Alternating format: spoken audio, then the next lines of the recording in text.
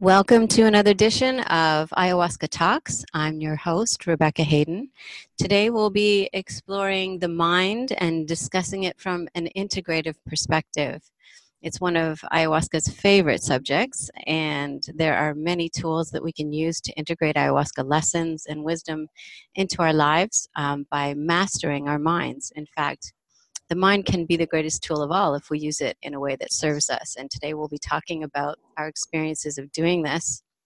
Joining me today, we have Matthew Palomari, an author of many books, spiritual and shamanic in nature, and a memoir and some fiction.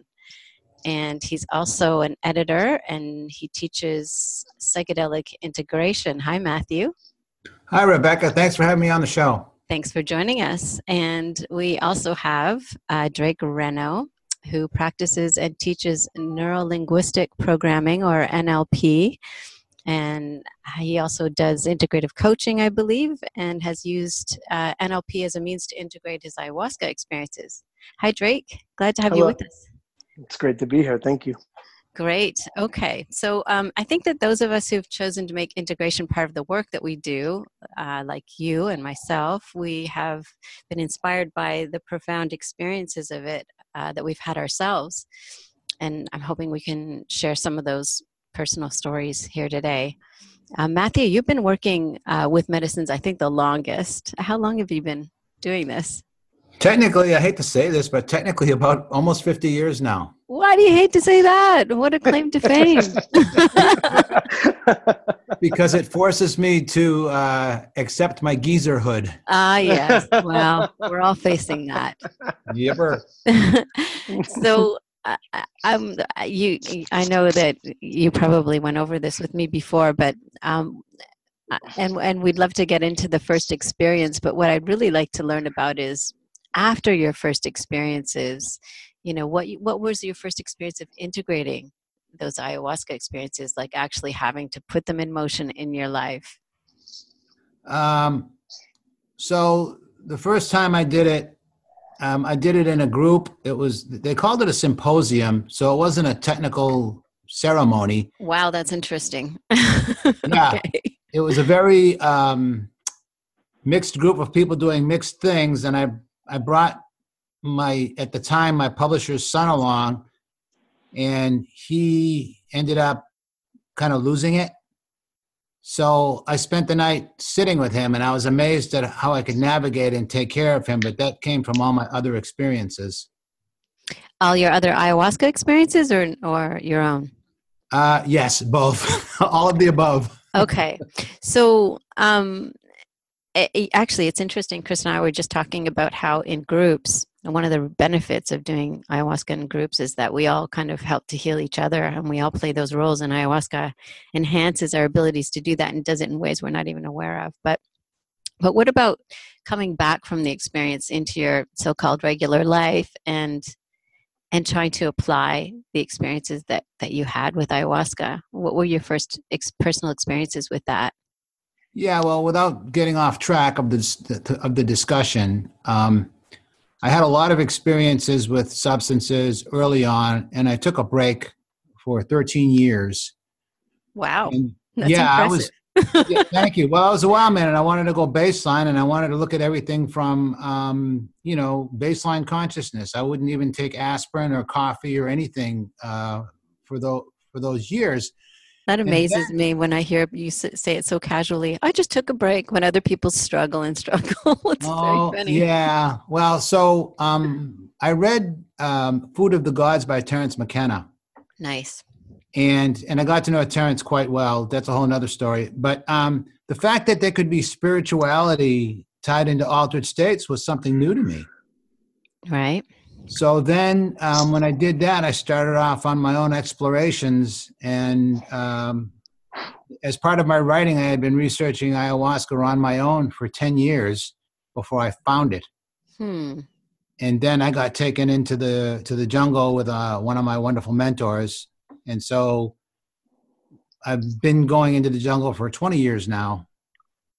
And I was learning all along, making it up as I go, as we like to say, and figuring it out. And then I had some intense experiences, and then I had my past experience from integrating. And when I started approaching it from that, the magic really started coming into my life. I did have one major experience as a result of a 10-day jungle dieta. Oh, tell us about that. Dietas are pretty much just as challenging sometimes as ayahuasca. Well, it was an ayahuasca dieta with roughly, in the beginning, 5 ceremonies over 10 days and working with other plants. And stop me if I go on too long, because I lecture a lot and I get on my...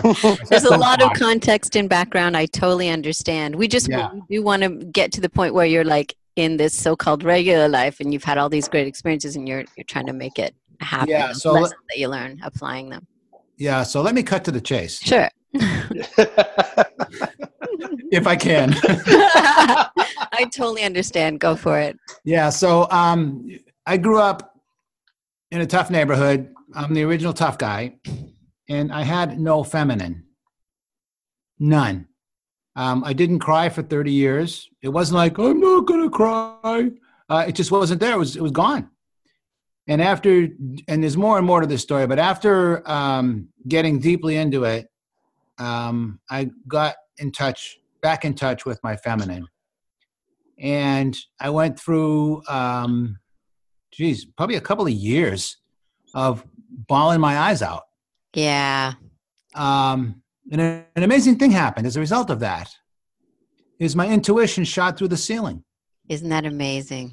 Yeah, it's amazing. And, very brief. So this is the story part, because I know you want storytelling. Sure. Yeah. So very briefly, my mom's been gone now for like 15 years or something. But at first she says to me in the beginning, wait a minute, you mean to tell me you're going to go into the middle of the jungle and hallucinate? And I'm like, yeah. And then she goes, oh my God. And then she heard me on a radio show and she realized that I had done a lot of research. So she felt a little better then. So, don't you love that? This is why I do this show, basically, just for my family. Yeah. Yeah. So, I'm official now. Yeah. So she called me on my birthday some years back, and she said, happy birthday, honey. And it was so sweet. I just started bawling my eyes out. And I'm like, ooh, and then she goes, are you okay, honey? And I'm like, ooh. So then she says to me, does this have anything to do with those jungle plants you've been working with? And I'm like, yeah. So she says, have a good cry, honey. And when you're ready to talk. And I bawled for about 5 minutes. And then we had a really good talk and she got it. So from that point of reconnecting with my feminine, I got far, far deeper into things and did a lot of research and wrote a lot of books and blah, blah, blah, blah, blah, blah. So did you feel that maybe this kind of provided you with an opportunity to be more vulnerable and get closer to people? I mean, did you feel that is what resulted in your life? Yeah, I have a mantra that I tell people all the time, and that is basically fear is expansion and love. I'm sorry, that's the opposite. That's backwards. Fear is contraction and love is expansion. And with expansion comes vulnerability. And that's been one of my biggest challenges. Yeah. How can you relate to any of this, Drake? I mean, it's uncanny how similar our stories are. It's unbelievable, actually. Ooh, do tell. Great minds drink alike. Yeah. Yeah. I mean, it's actually quite remarkable listening to the story. So a little bit different, but a lot of the same key concepts. So I also grew up in a really challenging environment in the inner city and had a tough time getting along. I was around what I kind of call the toxic male archetype, and I grew up in a good family. I was blessed, but communication and connectivity with internal experiences and all that stuff was just not done. And then I went out into the world, and there's a lot of violence and drugs, and just a pretty tough environment. And a little bit opposite, I was actually born with a really strong connection with my feminine. I didn't understand it at the time, but my inability to adapt into those environments, I learned later in the medicine, I'll kind of loop back around, but I learned later in the medicine, it was because I had a much, much stronger connection with my feminine than the masculine model that I was surrounded by on all levels. And so it created a lot of struggle for me as a young kid. And it led me, down some paths that they were really hard. I got myself into a lot of trouble. I got mixed up with drugs. I joined the gang eventually to try, basically unconsciously, but I was basically trying to adapt, trying to find some sort of acceptance, I guess, to where I felt like I had a lot of resistance. And I didn't understand any of this consciously at all. And then I also had an amazing experience getting introduced to the medicine through Terrence, just by happenstance. And that's kind of a long story, Rebecca. I shared that with you, but just by accident, on the surface by accident, but obviously universe delivering it to me, because it was just so random that it couldn't have been an accident. Finding a cassette in the middle of the park one day and grabbing it and listening to it and finding somebody's voice talking about DMT, and it was just a pivot point. I was so amazed by the music and so curious about the voice that I started researching, and I learned that it was Terrence, and I learned what DMT was, and it really, I instantly became a student. It just fascinated me. And I began cultivating mushrooms and trying to extract DMT from phalaris grass. And I was young and really didn't even have a clue as to what I was doing. Started doing ceremonial work. I was using it properly because I was reading and learning about indigenous use of these medicines and what's happening. And for whatever reason, I was just really drawn to it. And ultimately, the medicine, many years later, when I landed in Peru, also in the jungle, also at a dieta, mine was close to a month. And at that point, it all came together in a way that it never, ever had for me. And I was able to see myself as a child and struggling and trying to get in, fit in and be accepted. And all the suffering that I was experiencing and creating from that, it was in the dieta that I actually realized that it was this amazing blessing that I had being connected with my feminine, and not something that was quote unquote wrong as I had labeled it within me. As a kid, you just, you're not fitting in, it's a problem. Yeah. And that's really all and the suffering that you experience from it. It takes a lot of deep work and a certain level of emotional maturity to start to understand that stuff. And it took me all of 25 years to get to it. But it's very similar. It happened through the medicine, and the real tool or gift, I guess, that I was able to discover in that was that was possibly my biggest blessing, my greatest gift in me being me, and all the things about me that that make me who I am. That was possibly the greatest gift that I had, because I was able to see it allowed me a level of compassion and connectivity and communication that has always been a really strong suit for me. But I never connected the dots enough to be able to see the gifts that it gave me until my medicine work. Right. Yeah. This rejecting this really essential part of us that doesn't fit into the so-called normal surroundings.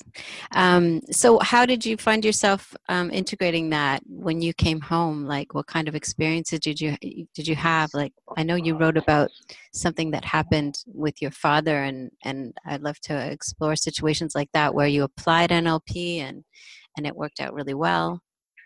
Yeah, well, it's again, I'll mirror a little bit. It was just that I'll try to keep it brief because it's deep stuff. But basically, I unlike a lot of people who do an extensive amount of medicine work, I never got clear, direct messages or directives or it just didn't come for me like that. It was always very soupy, my experience, and it took a certain amount of quiet and presence to be able to just kind of feel into whatever the learning was, but it was never explicit or clear for me. So the integration was kind of the same. It would I just kind of catch something that was happening and be able to connect the dots. It was not really something that I was able to identify before or during the time. So the example that you're referring to kind of ties into a little bit of what I just prefaced. So I love my father. He's a great man, and communication has always been a problem and a challenge for us. He comes from very old school, and when I talk about looking inward and balancing masculine and feminine energies, like the response is a laugh. Like, that's just it. Mm-hmm. It's just laughable. So you can imagine somebody like me on that kind of path that I'm on, and what types of challenges that would create over 45 years. And we've really had lots of struggles communicating. So a good example of where I see the integration happening is less on the predictable conscious level, but more in experiences like this, where I would go to speak with him about something that I really wanted to share, because I still have that child in me that wants to open that communication. As much as I've worked through it, it's still there. It doesn't go away. And when I'm met with that resistance, there's a patterned response, which really draws into anchoring and stimulus response theory, which kind of boils over into the NLP world. And that's kind of a connection that I make. So I would try to communicate, and the response from him would be, very, very predictable. And mm-hmm. my response then very predictable. And that circle has been something that has been a lifelong challenge for me. Yeah. And because it runs so deep, I mean, in my work, I see that when you're dealing with family members, I mean, that's really, in my opinion, the deepest work, because it is. You've been taught that since you've been taught. Right. And that's deep work to unwind. And so when you're touching on things that are really deep within you and sensitive and important within you, and those patterns occur, that suffering is really, it becomes the response of the cycle. So anyhow, I'd had this experience with him. I don't remember what the topic was, but I don't really even think it's relevant, but it was something that I felt deeply I wanted to share and open up. I got the resistance from him, and immediately felt that trigger, that response, and immediately went into the, I wish he was like this and he should be like this, and just this whole suffering story. Right. That's been well polished over 45 years. Yep. Very familiar stuff. Very, very well polished. I'm really I had it mastered. And the moment that the integration took in place, again, not consciously, was that I was able to stop and ask what I consider the most powerful question in my work, which is, what else is possible? So it's such a basic question, but if you could really dig deep into that question and be willing, as Matthew was just saying, to dive into it, into vulnerability, into really what else is happening? Well, what else is happening is, this is my story. Mm-hmm. This is my creation. This is my suffering. And he's actually doing all he knows as best he knows. I know his intention's good, right? Yeah. So I know that's there. So really past that, it's what am I creating from it? And again, it spills over into NLP work for me. And then from that space that question provided, I was able to see wow, here's a man who's, 80 years old, talk about a well-polished pattern. Right. There's exploring deep communication is just not going to happen for him. And even within those limitations and the extremity of how I test that at times with some of the things I present and the communications I have, the depths that I invite him to go into, he still does the best that he can. Yeah. He's still there. It's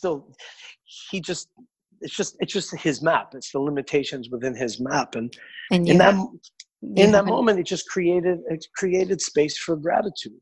Right. And it's just a totally different response than, it's complete opposite of what I had been working and practicing for 45 years. So it was a matter of changing your response to things. Yeah, it's just a matter of really creating the space, just what else is possible, because in stimulus response, it's an automated response, right? There's some sort of a trigger that creates some sort of automated response. And a lot of times it's a physical thing.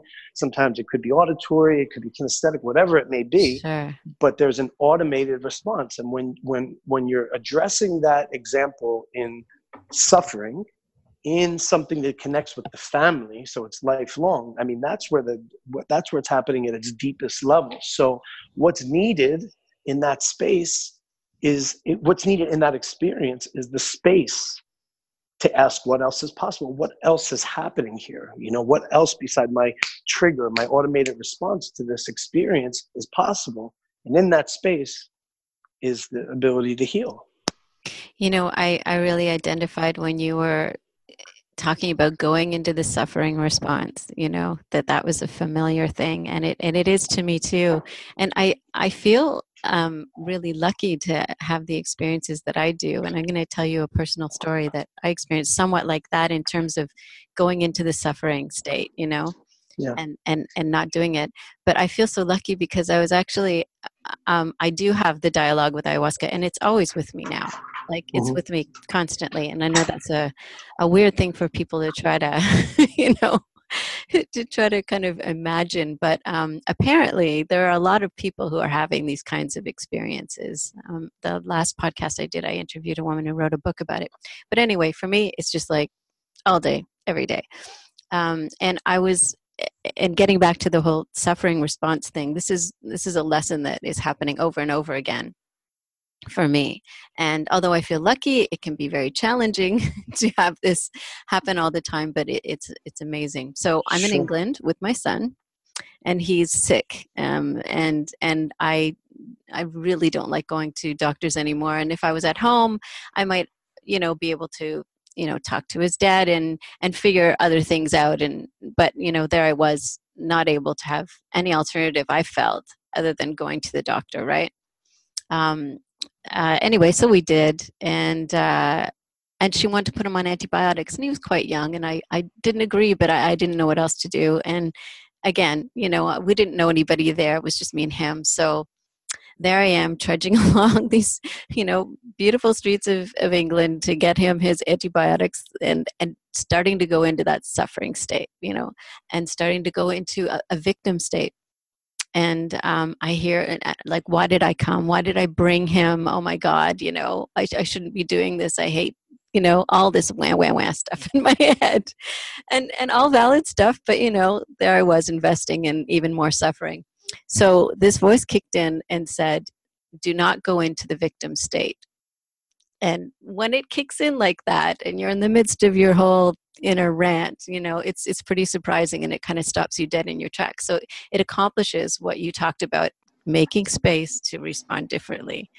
Right. And I think that sometimes that was early in my, experience of having the dialogue happen without me having done ayahuasca. And it surprised me, shocked me into submission. And it just allowed me to not respond like that anymore, and to think of other ways. And yeah, it just like snapped me right out of it. And it's really important to do that in whatever way you can. And, if NLP does that, that's amazing. If it opens up the possibility of doing that. And these programs that we have with people where we have a response that we're so often giving, and changing that is really tough stuff.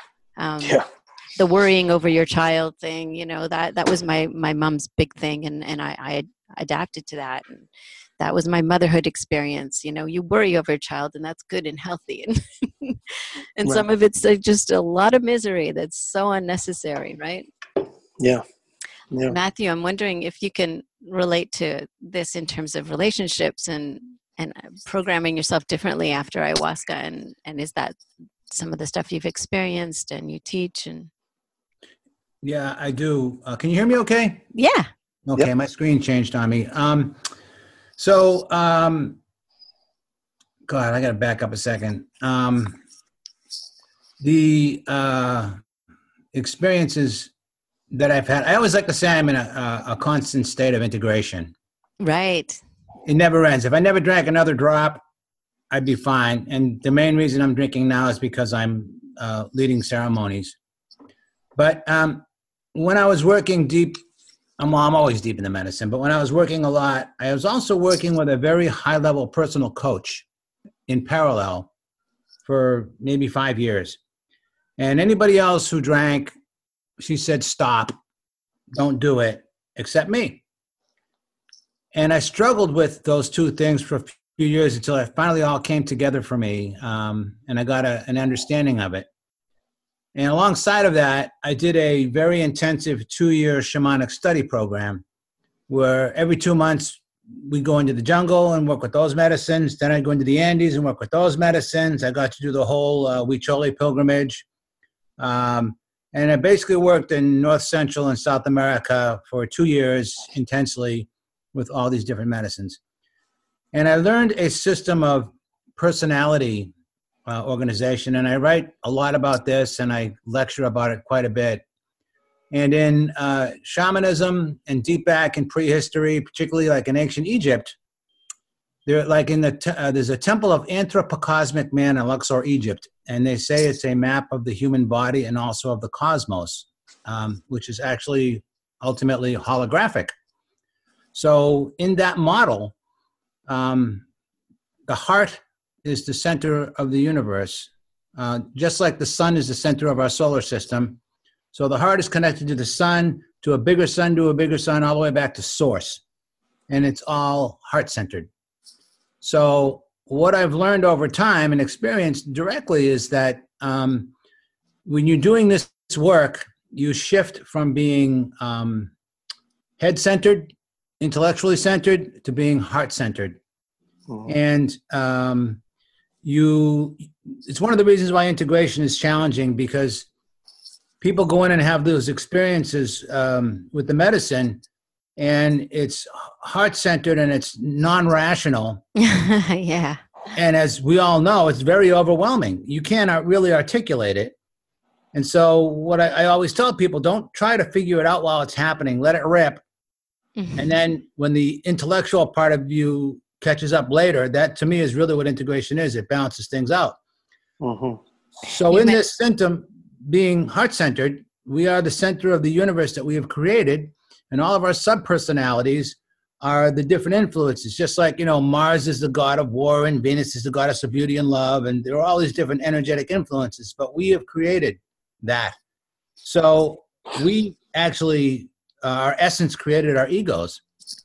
I always like to say I'm a cast of thousands. I think that many of us are, as a matter of fact. Yeah. When we wake up. So when we become increasingly, if you continue this work and become increasingly heart-centered, then I like to say daddy's home or mommy's home. And I've learned over all these years to identify the different sub-personalities. So we created our ego. And our ego is doing its best job to try to protect us. It's a way of coping with the world.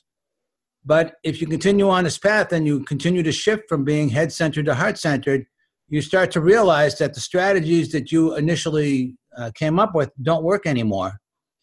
But they still pop up because they want to be heard, they've been abandoned, and they're trying to protect you. So I have this thing now where I basically say, daddy's home.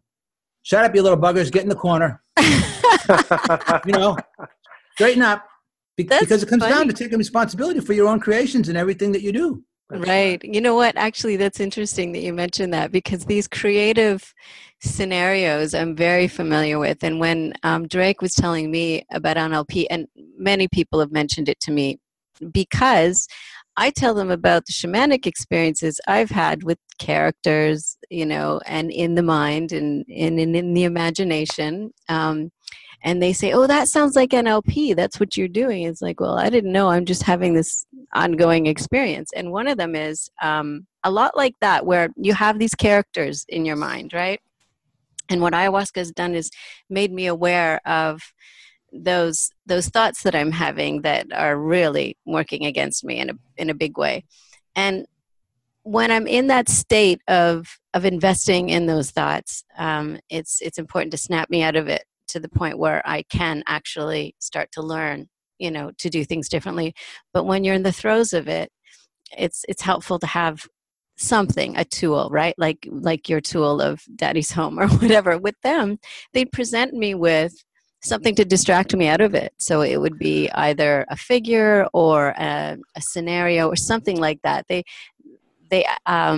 used, animals showing up, and sometimes it was all very imaginative. They were basically using my own imagination to help me get onto a different track, and they distract me with humor, which was great. And then sometimes they would start to say, now you do it. Now you do it yourself. Like, we've helped you and distracted you and we're at work with you, but we want you to do it yourself. So they would ask me to come up with my own imagery, to shift me from those programs that you run and those thoughts that are harmful. And one of them that I came up with was a wave. And I'd focus on that, and I'd watch it build and all the rest of it. And before I knew it, I was out of that state of investing in those harmful thoughts. And I had perspective suddenly, and I got myself out of it. And so for a long time, I used that. Does that sound anything like NLP to you, Drake? It is. I mean, it is at its core. So, I mean, the system, the model of NLP is basically how we are creating our experience, right? Through data that's coming in through the outside world. And then it goes through a set of filters within the mind. And one of those is the linguistic filter. And then there's some sub-filters of that filter where we associate meaning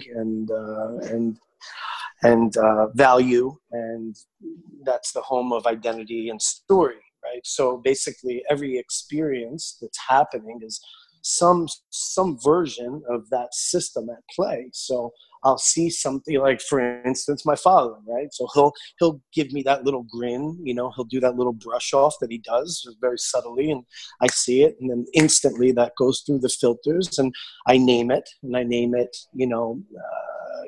lack of connectivity or lack of compassion, whatever it is I want to call it. And that triggers the response of the suffering. And then it has a meaning of this. And then the more I run that pattern, it eventually becomes story. And the more I run that pattern, it eventually becomes identity. So now I am one who has that relationship with him. It becomes real. So we manifest it through that system. So what NLP does in its essence is it shakes up the map.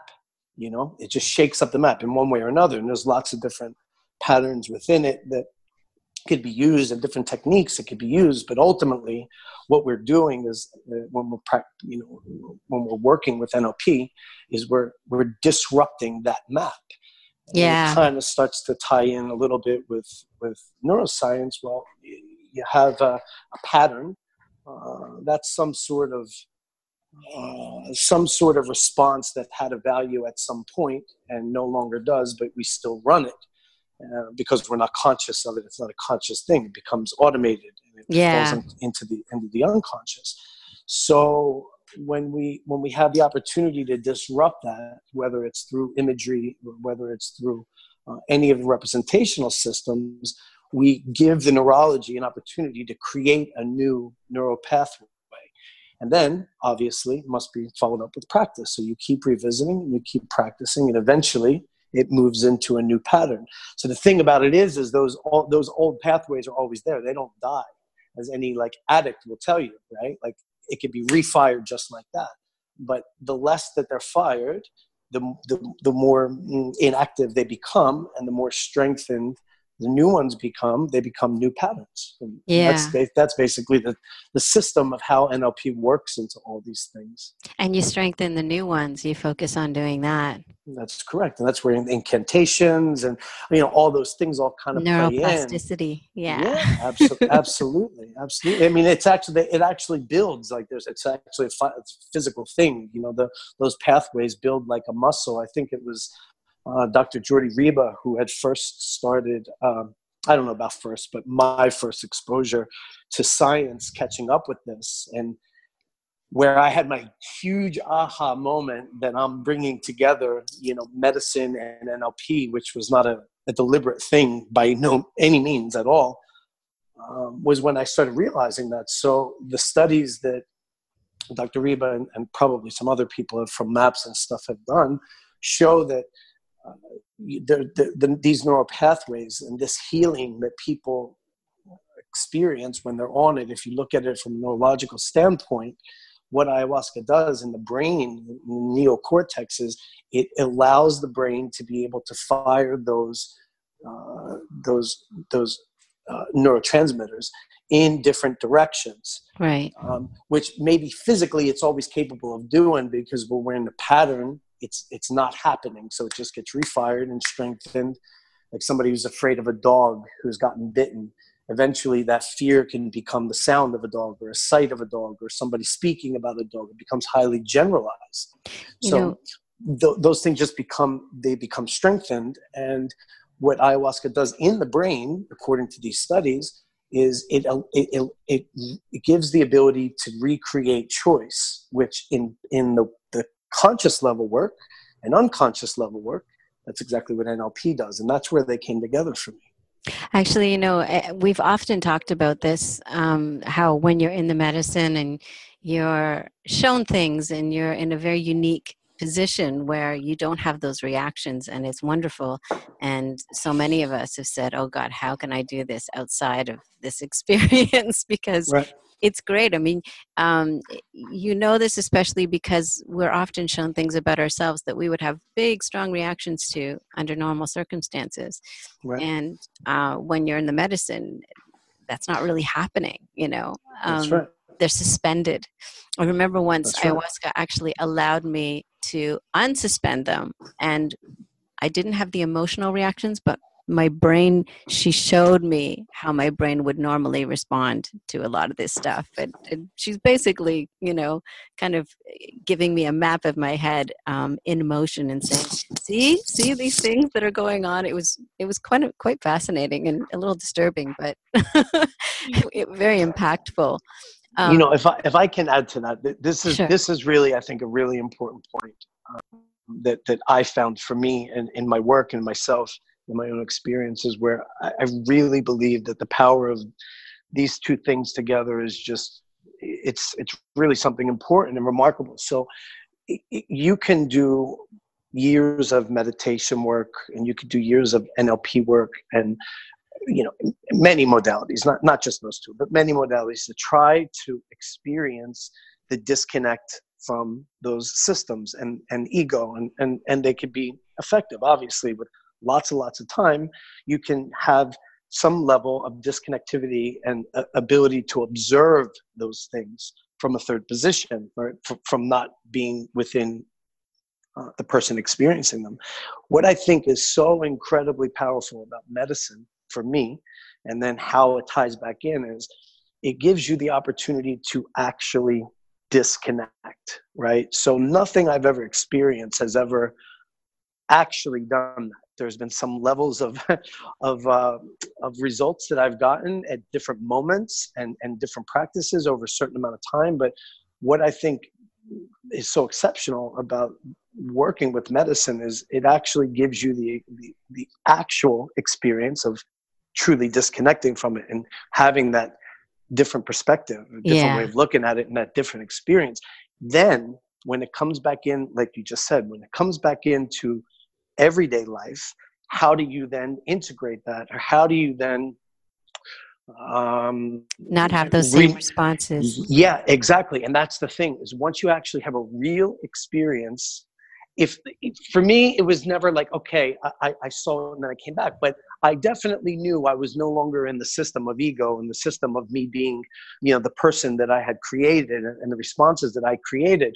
And so having that experience to go off of, and then being backed up through a practice such as NLP, where I can then go to revisit, I just seem to be able to get a little bit further, and people, I can see how it's effective to have a tool that really works for you. And we're all so unique in how we integrate, and there's different tools for different people. And I think that that's great. I think we're learning to appreciate how unique we all are. But one thing I wanted to touch on that Matthew mentioned and you mentioned too, is since we're talking about the mind, and when you talked about being heart-centered, this is a very big mind tool, and it's great because the mind is where a lot of this, stuff goes on that we've got to change if we want things to change in our life. But getting back to the heart and out of the mind is also an important thing, not to regard it so highly. Like when ayahuasca suggested that it's a tool. It kind of like really took me back, because I was a person who worshipped intellect, and it was really a very differently positioned toward all of that than I am now. And I know that happens to a lot of us. We come out of our experiences with ayahuasca where the intellect, we have to see it differently, because we've just been shown something that goes, as you said, Matthew, beyond intellect, beyond that realm. And I've had some pretty severe lessons from ayahuasca about intellect and my worship of it and what it was doing to me, and how I was creating barriers with it. And I just wondered if you guys had those kinds of experiences, if that's something you relate to. In my universe, everything I say is in my universe, so people can take it or leave it. What I have to say is just an offering. And I've written about this extensively in some of my books, but I don't know if you guys are familiar with Gurdjieff at all. No. Oh, God. No. Gurdjieff was an amazing mystic. He was actually a mentor to Jung and some other people in his later years. He's considered Russian, but he's actually Armenian and Turkish. And he traveled the world looking for truth. And his model of things precisely fits ayahuasca and other systems. So in a nutshell, without getting on another big soapbox here, energetically, we have three bodies. We have an intellectual body, an emotional body, and a physical body.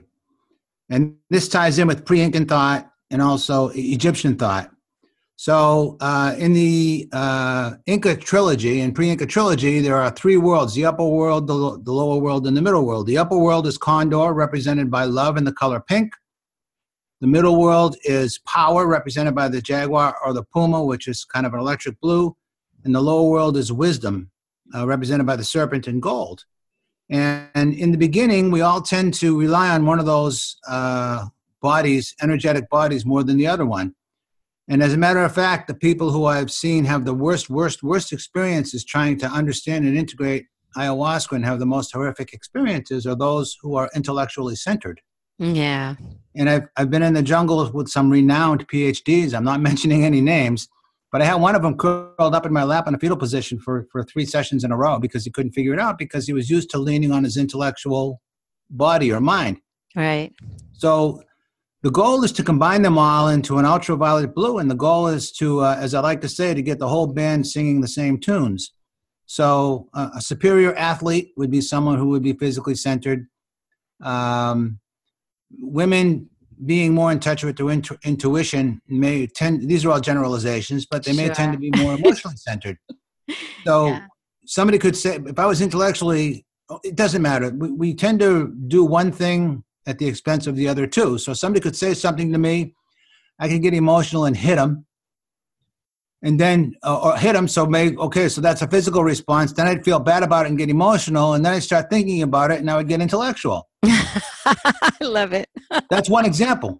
But we all do one from the other, and we tend to lean on one at the expense of the others. So the idea is to, as I like to say, get the whole band singing the same tune. Then you have a balanced response, and you get into those moments like Drake was talking about, which I personally call transcendence. When you overcome the polarities and you resolve paradox, I love that word, by the way, then you rise above the polarities. And that is transcendence, because you see things more from a central perspective as opposed to being all caught up, in a negative or positive so to speak, polarity. Right.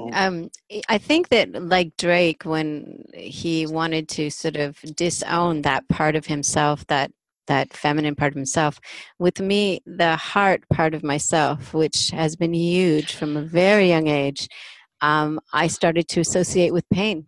So that's why intellect was going to be my savior. And then I clung to it, with a death grip. And it was just the medicines that helped me see my unhealthy relationship with it.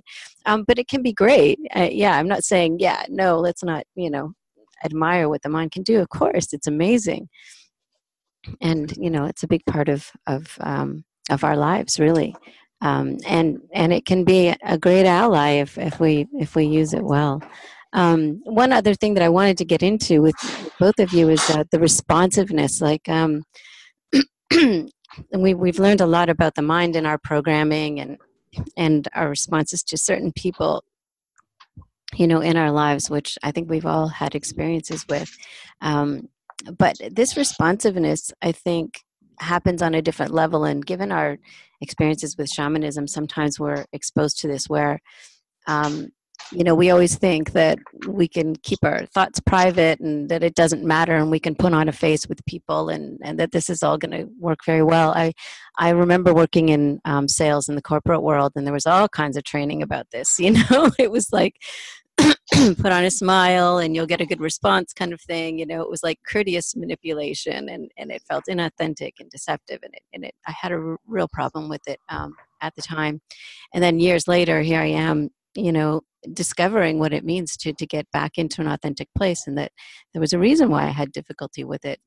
But also that, you can put a smile on your face as much as you like, but really on an energetic level, we're all feeling what goes on in each other's minds. I don't think we're hiding much. I think we like to believe that. So what goes on in the mind is a really important thing. And this responsiveness, has become very apparent to me. And I don't know if you guys have had those experiences where, you're thinking something, it's negative, it's not the healthiest way, but, you're hoping, of course, that this won't play out because it's just in your mind or whatever. Have you ever felt situations come about in your life that show you that negative thinking has real responses from people without you saying a word? Well, all the time. I teach this in my writing workshops all the time. And in a novel, all of the supporting characters are actually different aspects of the hero's personality. And in those situations, when I feel the energy in a particular way, like feeling negative and crappy, then I know it's that situation. And that's when I start to pay attention. So for anybody who's listening, anybody in your life who drives you nuts or you can't stand, that's your shadow. And your ego is projecting onto that so it doesn't see it in itself. It's another self-protection mechanism. So when I know the energy feels lousy, then I know it's coming from that. And then I drill down to the emotion and find out where it's coming from. And oftentimes I get to the source, but it's very dicey. It's squirmy. It's trying to get away. Describe a squirmy situation. I like that word. Well, so, you referred to it a little bit ago. It's the monkey mind. Yeah. It'll bring in a song. It'll bring in an image. It'll bring in sometimes the stuff that goes through my head. If people knew what some of the stuff that goes through my head, they'd love it. I love it. Yeah. And a lot of my writing, especially some of my earlier stuff, is horror stories and science fiction horror, because I really like to push the limits of my mind. I like to say, leave no turn unstoned and no brain cell unexplored or undisturbed. So when you're really paying attention and you realize just what high levels of awareness we can be capable of if we're really clear and in the moment, then we start to see those things and identify the problem children. In my case, I've got it nailed down now over years and years and years. The ringleader of the gang in my head is the baby. The baby's backed up by the wise guy and the tough guy. And then there's the comedian. And they work together. They hand it off sometimes, and they tag team. But they're all strategies not to be discovered because the ego doesn't want to be discovered because we developed the ego as a self-defense coping mechanism. But it's not until you take the time to grow and try to get outside of that you start to realize that the strategy that you learned or imprinted on empathically when you were 3 years old doesn't work when you're 40 or 50. Yes. When you're starting to observe the mind, you do discover some pretty strange things. I must admit, it's like, wow, getting to know yourself on a whole new level when you really pay attention to all the weirdness that happens. But I really appreciate what you say about the squirminess. With me, it feels sneaky. There's something sneaky that's hiding underneath all kinds of stuff, just trying not to be discovered. Because that's exactly the work that I want to do is discover it, because it's causing all kinds of problems. But it presents itself in such a reasonable way. And when I say reasonable or normal, what I'm doing is I'm comparing that to what we're used to what we experience in the world, which, let's face it, has got to change, right? I mean, if it was also incredibly healthy, we wouldn't be doing all this work, right? So yeah, it can be very sneaky, and it can be also very enticing, cunning. Yes, cunning, exactly. But ayahuasca asks me not to take it so seriously, and she kind of makes me laugh about it and exposes it in fun ways so that it doesn't go into a dark situation, because some of this stuff can be pretty dark. You gotta honor the trickster, and people who tell me I'm masochistic for submitting myself to extreme dietas. I tell them that you have to experience and embrace the dark as much as you do the light. They're complementary, and you can't have one without the other. And how are you going to learn everything that's possible for you to learn? Not that that's ever possible, if you don't embrace all of it and look at all of it. So I've spent as much time in heavenly, exquisite realms as I have in hellish ones. Yeah. I mean, there's been a lot of discussion about shadow work and doing this. And not everybody's going to go about it the same way. And I can appreciate, where you're coming from. And I think that my work is going to be a little different. I certainly look at it and all the rest of it. But ayahuasca has been very clear about me not embracing it. And I don't know why it's come across to me that way.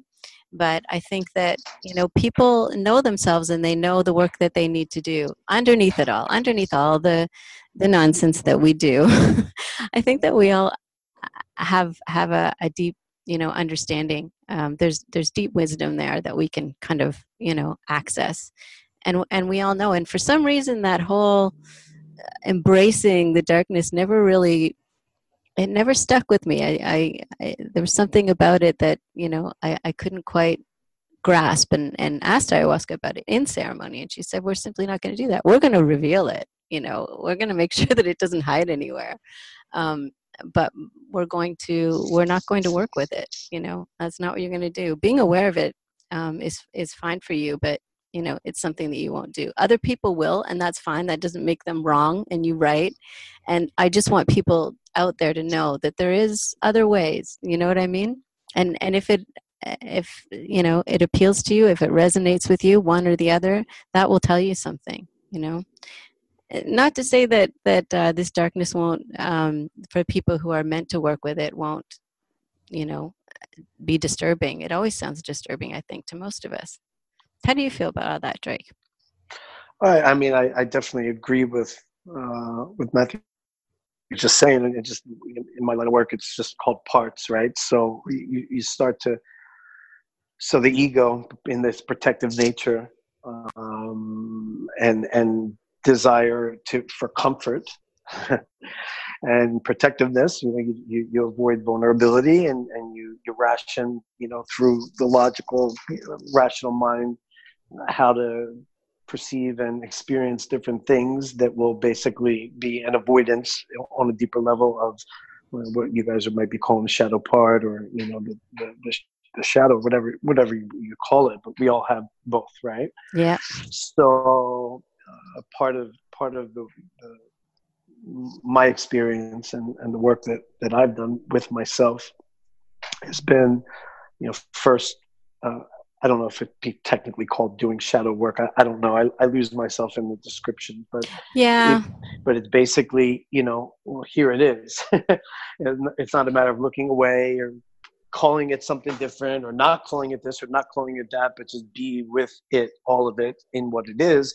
And then there's a certain level of acceptance with that. And then within that, whatever shift that you see in that moment of not being it, right? So all of it always for me comes down to I am not that thing. Yes. So I am not the avoider of it, nor am I the creator, or am I the actor in the play. Like I am not those things. I'm only what can be observing these things. And so the first part is to obviously observe the whole picture. And then the second part would be to then disidentify with any of those parts, because the self is not any of those transient experiences. And then that's again where the medicine, I think really is incredibly powerful. It gives you the opportunity, a reference point to actually experience not being any of those things in a way that's super profound. It is. Yeah, I agree. In that same experience that I had where ayahuasca was taking me through all that, because Drake, as you mentioned, when you were younger, you want to identify with others, and when everybody's doing things a certain way, you want to feel community, you want to feel that connectedness, and part of you, sometimes says, okay, then I got to be like that. And sure. For much of my journey, I've just been doing things differently. Things have come unfolded for me differently, and ayahuasca has constantly coached me on that. And it came up very recently in ceremonies. Like you have to be okay with being different, and there's nothing wrong with it. And it doesn't mean that everybody else is right and you're wrong, or vice versa. It's part of this way that we are together. We're all very unique, and it's a wonderful thing, and it can work in harmony really, really well. And it was a big lesson also in which is going to come up with this show too. Like all kinds of people are going to come on. They're going to be very passionate about their beliefs and how things should be done and all the rest of it. And they're all right, because, for some people that's the way it needs to be done for sure, and trying to gain forced consensus and buy into only one reality, I think is where we end up limiting ourselves. Yep. And, there's going to be different kinds of work for different kinds of people. And for me, it's just different, but I know the value of recognizing that darker stuff and confronting it. I've been forced to many, many times. So it's not something that I'm running away from. I'm just, going about resolving that situation differently, coming to terms with it in a different way. So it looks like we're coming to the end of the show, though, and I thank you so much for joining me today. And I wanted to give people a way to contact you guys. So Matthew, if you could let people know how to reach you and where they can find out more about you and your work. Sure, absolutely. I want to say one more quick thing. Sure. Just for clarification, when I talk about embracing the darkness, I'm talking about exactly what Drake said. It's acceptance. Yeah. Oh, yeah. For sure. I understand. No, I really do. I'm not saying that that's not a good thing. It is, and for some reason, that's not the way that it's going. It's certainly acknowledging, but just not building it into my life and working towards, moving on from it. I just wanted to clarify that for listeners. I totally understand, and I'm glad you did. Thank you.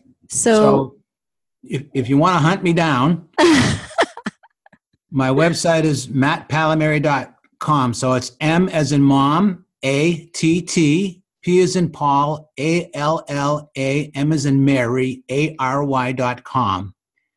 Okay. And I have tons of podcasts, videos, lectures. I've got 14 books in print. Much of them are around our discussion. Shadow and The Center of the Universe is right between your eyes, but home is where the heart is, which is a long title. And all kinds of stuff. So, I like it. Thank you. People can drill down there. If they want to reach out to me, there's a contact form, so if they put their information in there, it will email me. And tons and tons of content. So it'd be great to hear from people. And great. I appreciate you having me on the show. And Drake, I appreciate your comments and perspectives. Sure. And Drake, how can people reach you? My website is integrated-man.com. Perfect. Yeah. That's it? And yeah, that's it. Simple. And Matt, Okay. okay. I was just saying I really enjoyed it as well. Matthew, it was great being on with you. I'd like to continue connecting with you. And Rebecca, thank you so much for inviting me on the show. It was fantastic. I think you're doing great. I think you're doing great work with this. Thank you. And for anybody who wants to get in touch with me, it's RebeccaHayden.com and ayahuascatalks.love. And thanks again, guys. All right. Take care. And Drake, reach out and track me down. We're brothers in arms, bro. Yes, I will. I will send you out a message as soon as we disconnect here. Yeah, let's definitely continue. I enjoy connecting with you. You All too. right. Likewise. Awesome. Thanks Possum. again. Okay. All Bye-bye. right. Thanks, Rebecca. Thank you, guys. Thank you, Drake. Love you guys. Thank you. Much love.